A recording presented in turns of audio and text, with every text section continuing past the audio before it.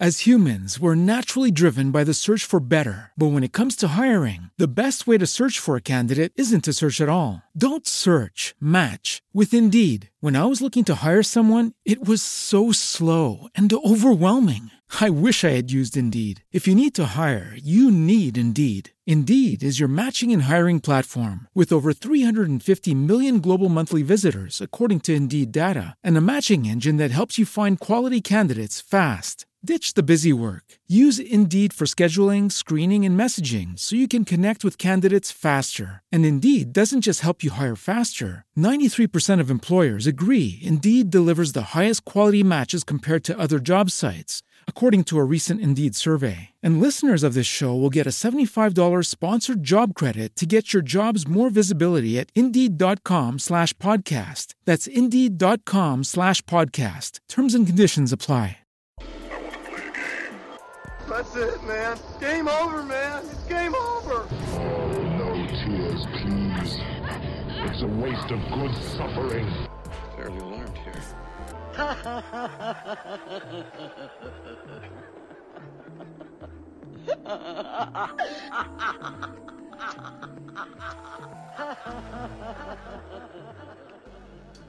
One of the more well thought out designs of literally something I've never seen before in my life until this movie, which is, of course, the character of the Chatterer. Yes. You know, such an iconic look. Such a creepy look. You know, it's just mouth. Right. Like his face has just been so severely disfigured, and his lips have been peeled back to just expose his teeth. And there's even wiring keeping his no flesh or touching his teeth at all. You know what I mean? Right. And right. if I was reading, well, and remember, I believe it was film number 2 that they showed that originally he was a child. Isn't that the most morbid thing on earth? Right? Like you just don't think about it for more than 5 minutes, but because it'll jack you up. But he was a child. He was like a 10-year-old. Exactly. Right? Yeah, I think so. And I know there's probably canon that goes back to really breaking down his origin and stuff like that, but I think I'm okay as a fan knowing just that. I think once you know more about the creature, it loses its mystique. You know what I mean? Good point.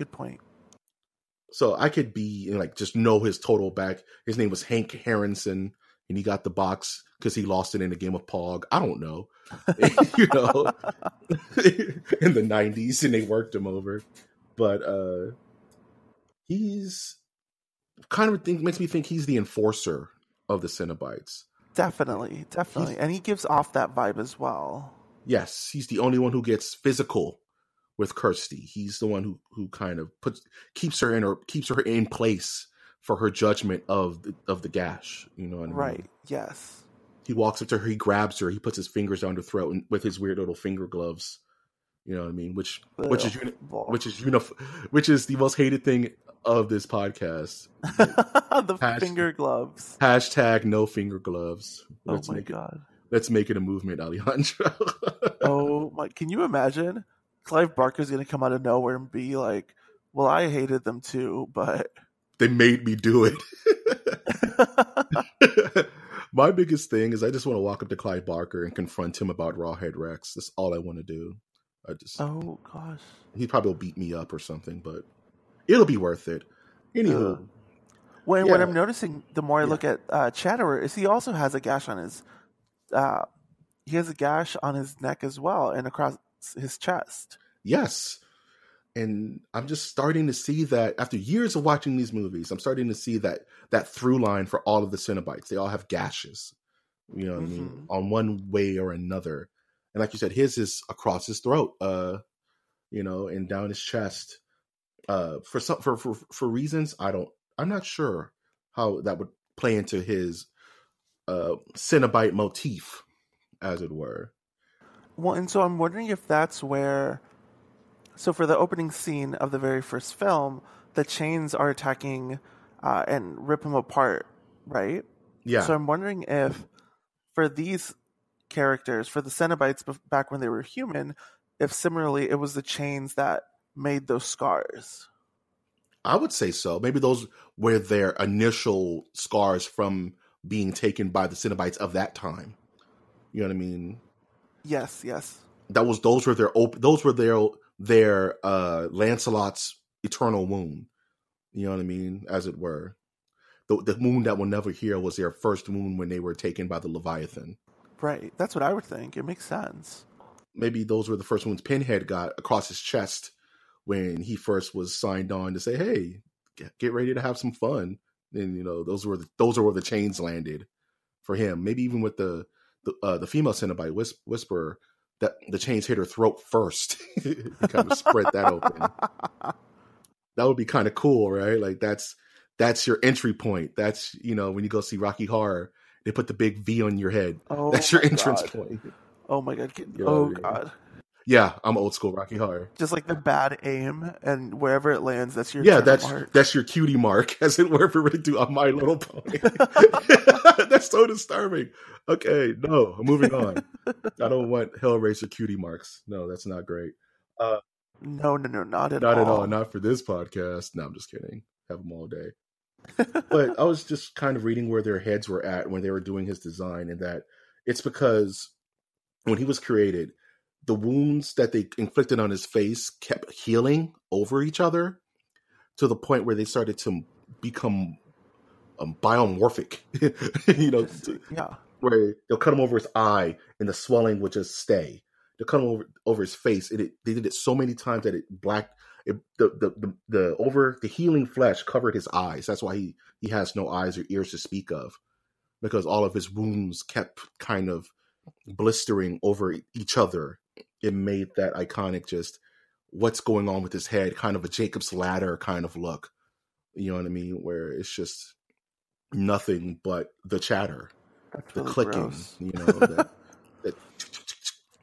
And he is the only one that actually scared me when I first saw it as a kid. I didn't like it.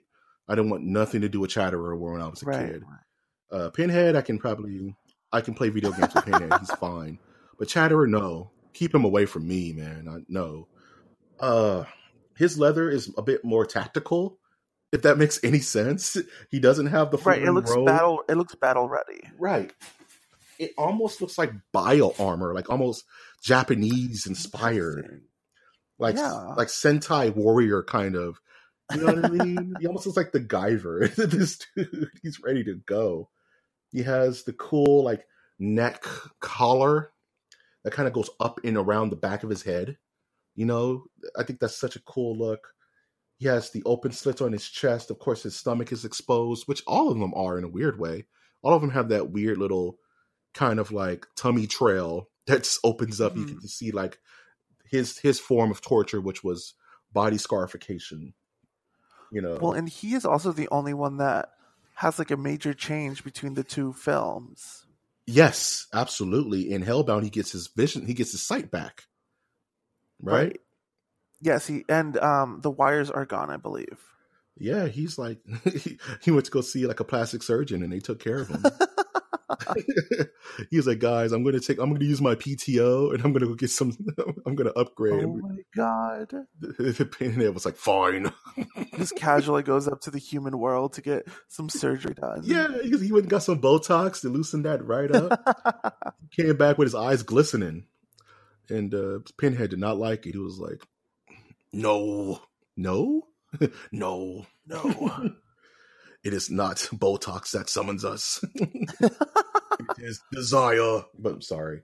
But I love this look. I think him being the muscle of the gash kind of is all into his design, which is very streamlined. There's no flourishes. There's no flowing anything. He's just a weapon. He almost looks like a xenomorph in a weird way. He does. I was thinking that. I wonder, timeline-wise, what came first? He looks like an alien. Oh, Alien came out in 1970-something, 76. And this came out... I think Alien may have come first. Right? I think. I don't want to be... I may be wrong. Yes. And Hellraiser was 81? I have to know. 87. There you go. And So so I'm yeah, wondering how much of Chatterer was inspired by the Xenomorphs. I would. I wonder if Clive. I wonder if anyone's ever brought that up to Clive, or if he's ever admitted it. If it is something to admit, because it could just be two brains thinking of the same thing. Like, what's more terrifying than seeing a mouth in the dark? You know what I mean? just coming at you. What's more primal than that? You know what I mean? And I think the Chatterer's look is one of the stronger of the entire series. Just first movie knocked it out the park.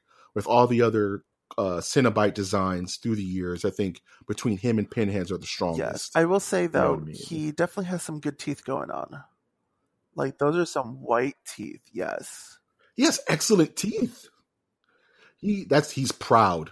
You know how expensive it is to import. You know what I mean? Toothpaste in Leviathan. It takes him like when he goes up that one time to get his Botox, he just buys stop by the dentist's office $20,000 worth of toothpaste for the next 50,000 years. Yeah, I need a root canal. Will you stop chattering? No, you have to work through the chatter. Poor Dennis. I hope he got paid. Oh my god! I wonder what health insurance is like in the Leviathan with all that damage. Anywho. But his teeth are abnormally white. You would think they'll be kind of... Because even Pinhead has some kind of teeth distortion. Yes. Like they put some stuff on his teeth to make it look black or maybe chipped or something like that. But his teeth are on point. Like he's... he got an A+. He flosses and everything. Ugh. Doesn't hurt at all. Floss with metal. Yikes. If you could change one thing about Chatterer's look, what would you change? What would you add or subtract from him to make him a bit more formidable or scary or anything of that nature? I would have used the original from the first Hellraiser. I think the changes that they made for Hellbound definitely softened him up a bit. And I understand that it was for the actor's benefit because the actor himself could not see. But I would have kept it as how he originally was. Same here. Like when I mentally think about Chatterer, I think about the Hellraiser 1 look where he just had no eyes. That's and him adding eyes onto him made it look weird. It almost broke the uncanny valley of that character. Yeah. You know what I mean? It made me less afraid of him. If I was to add anything to him, I'm always for it's like the point of the whole look of the Cenobites is that, it's black on black on black, and it's kind of hard to fight that. But with Butterball, you had a splash of white, so maybe add some color to him. Maybe on the second layer of his armor, maybe make it like a blood red. You know what I mean? Like you know how in Francis Ford Coppola's Bram Stoker's Dracula, the original Vlad the Impaler suit was that bubbled red armor that Gary Oldman wore. I'm thinking like that, but maybe as the secondary color. So of course the black leather, maybe some deep red leather splashes, maybe on his knee pads, on his corset, will make him pop up just a little bit. Because I love the subtlety of these designs, and I think that just maybe adding a splash of color may make the eye travel a little bit more. But I get that you want all the focus to be on the deformity. You know what I mean? Like, but I don't know. Well, see, and I think out of all of them, his is the one that I feel like I would definitely be able to see in an S&M club in New York or Amsterdam. Yeah, absolutely. Like, I know so many people must have like cosplayed as him for Halloween. Just, I have the suit. I have the suit in my closet. I just have to put a plastic bag on my head and open up the mouth. Just cut a little plastic hole in like a little in a bag, and I'm ready to go. Yeah, his is less costumey than the other three rather.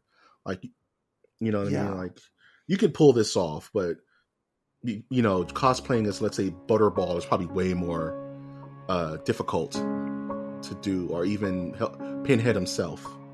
So yeah, absolutely. Oh man, and that's Chatterer. I would say the muscle of the Order of the Gash, and personally, the scariest one to me, hands down. No, definitely the one that sends some shivers down your spine when you see him.